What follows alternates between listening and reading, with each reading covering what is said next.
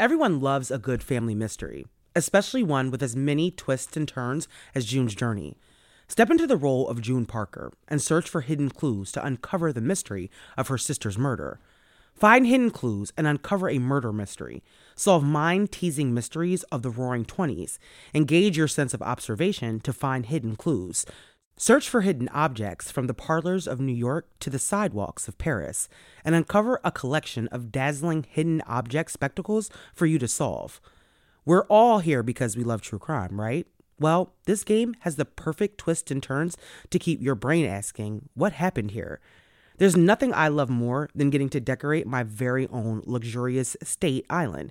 The best part? You can chat and play with or against other players by joining a detective club. Can you crack the case?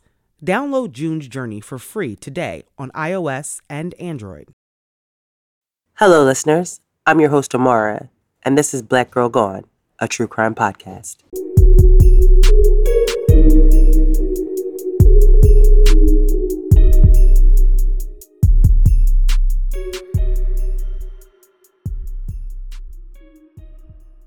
The third story in our Black History Month series is the story of Cynthia Scott. Over the past several years, the murders of unarmed Black people at the hands of police has been something that America has had to be confronted with time and time again. Thanks to things like cell phones and body cameras, we are now able, in some of these situations, to actually watch it happen. Now, I've heard people say many times over these years that it seems like it's happening more and more, but it's not. We just now have a better chance of someone filming it. But issues of police brutality have been a part of the Black experience from the start of policing in this country. Long before Sandra Bland, Corrin Gaines, and Breonna Taylor, there was Cynthia Scott. Cynthia Scott was 24 years old in the summer of 1963. At the start of the decade, Detroit, like a lot of parts of the country, saw an increase in racial tensions over things like housing and police brutality. Resentment in the Black community had reached a boiling point, and people were tired of the poor conditions of their living situations and harassment from police for doing something as innocent as walking down the street. The murder of Cynthia Scott would only add to the tension. On July 4th, 1963, Cynthia had been out with friends. After hanging out for a while, Cynthia met up with a friend of hers named Charles.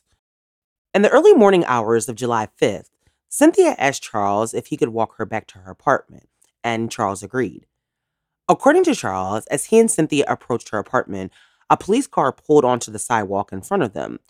And without cause or provocation, an officer named Officer Spicer jumped out of the car and began trying to arrest Cynthia.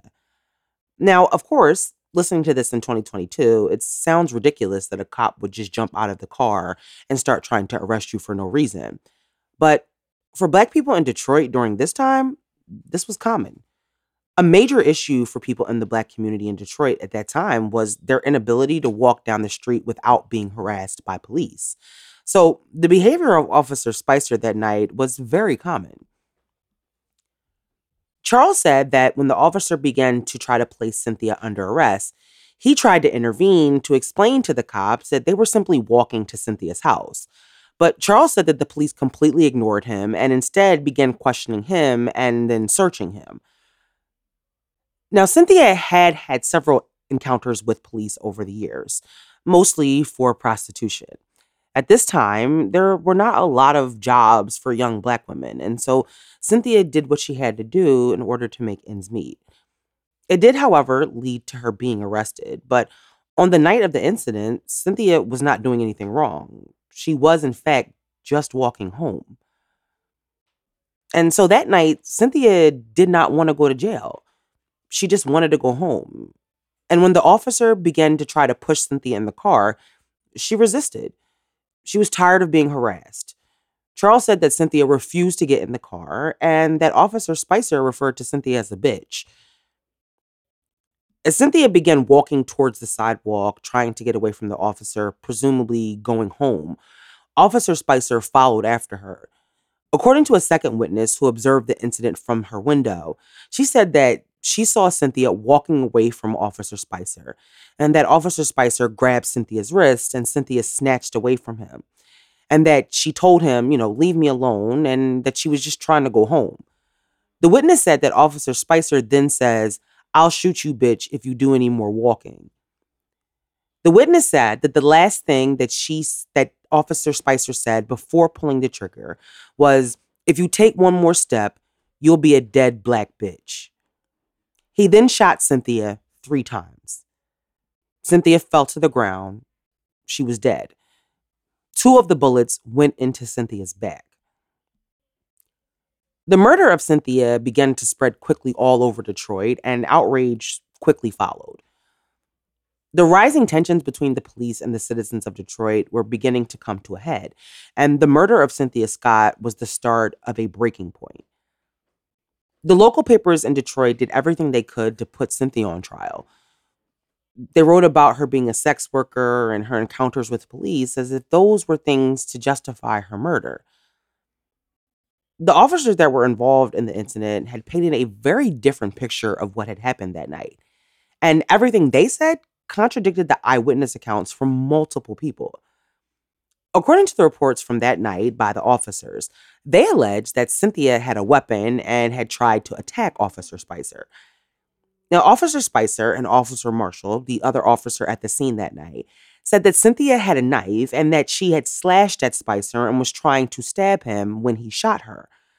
They go on to say that after Cynthia had been shot, that Officer Marshall had tried to get the knife out of Cynthia's hand, but she cut his shirt.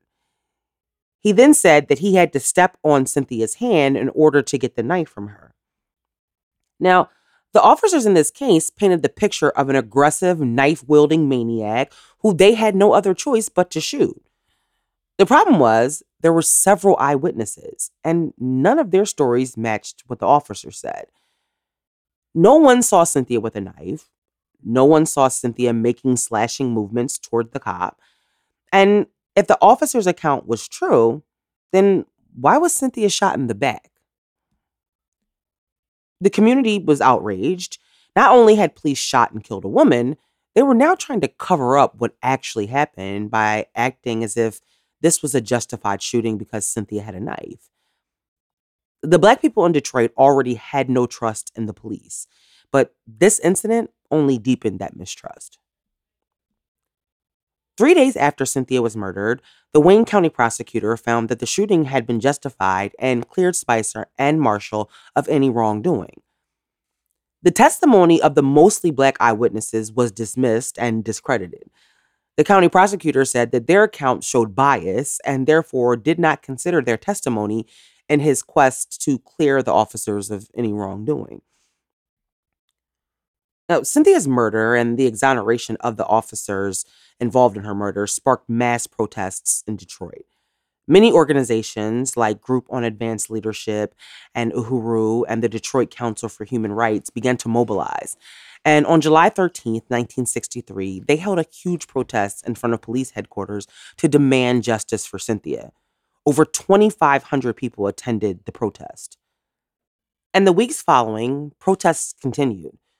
The mayor of Detroit promised to reconcile the relationship between police and the Black community, but without charges against Cynthia's killer, there wasn't much he could do to fix the relationship. The protests in front of police headquarters lasted throughout the summer. After weeks of protests and back and forth between the mayor and the local organizations, the Attorney General of Michigan agreed to reopen Cynthia's case.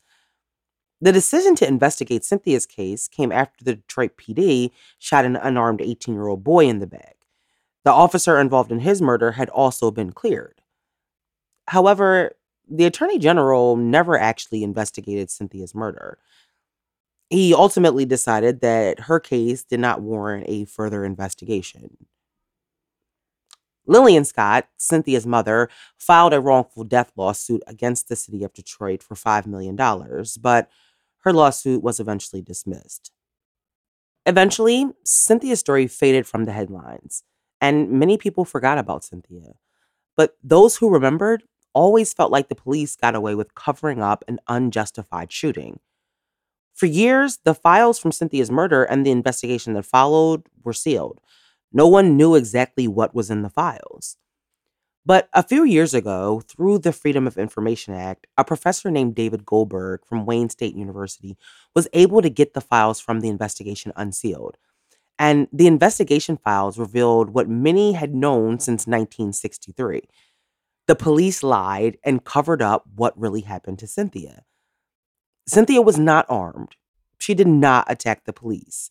Both officers changed their stories, and not one eyewitness corroborated the officers' accounts. At the time of her death, the Detroit PD and the local papers painted a picture of Cynthia as a prostitute who went crazy when police tried to arrest her. They had to vilify her in every way they could in order to create their narrative and to protect each other. It really did not matter to them whether her shooting was justified, because even those that believed it wasn't still latched on to demonizing Cynthia for her choices. Many people have never heard about Cynthia Scott, and they don't know that in 1963, the 24-year-old was shot in the back while she was walking home. There was nothing justifiable about Cynthia's murder. Shooting an unarmed woman in the back is not justifiable. If the files in this case had not been released, then the narrative that Cynthia was a knife-wielding, unhinged woman would still be the story told about that night, when in fact, the facts don't line up with that story. Cynthia's murder was a big part of the anti-police brutality movement in Detroit. But unfortunately, her death would not be the last, and racial tension in Detroit did not subside. It only got worse. Nearly 60 years after Cynthia was murdered, Black people in this country are still dealing with the fact that unarmed Black women and men are still being killed by police. And in most cases, the police are still not being held accountable. In many ways, we have come so far. But in other ways, we haven't come very far at all.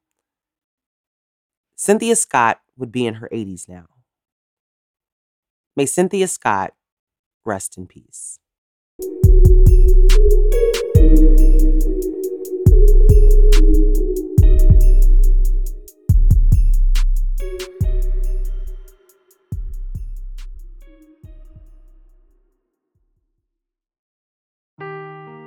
Seeking the truth never gets old. Introducing June's Journey, the free-to-play mobile game that will immerse you in a thrilling murder mystery. Join June Parker as she uncovers hidden objects and clues to solve her sister's death in a beautifully illustrated world set in the Roaring '20s.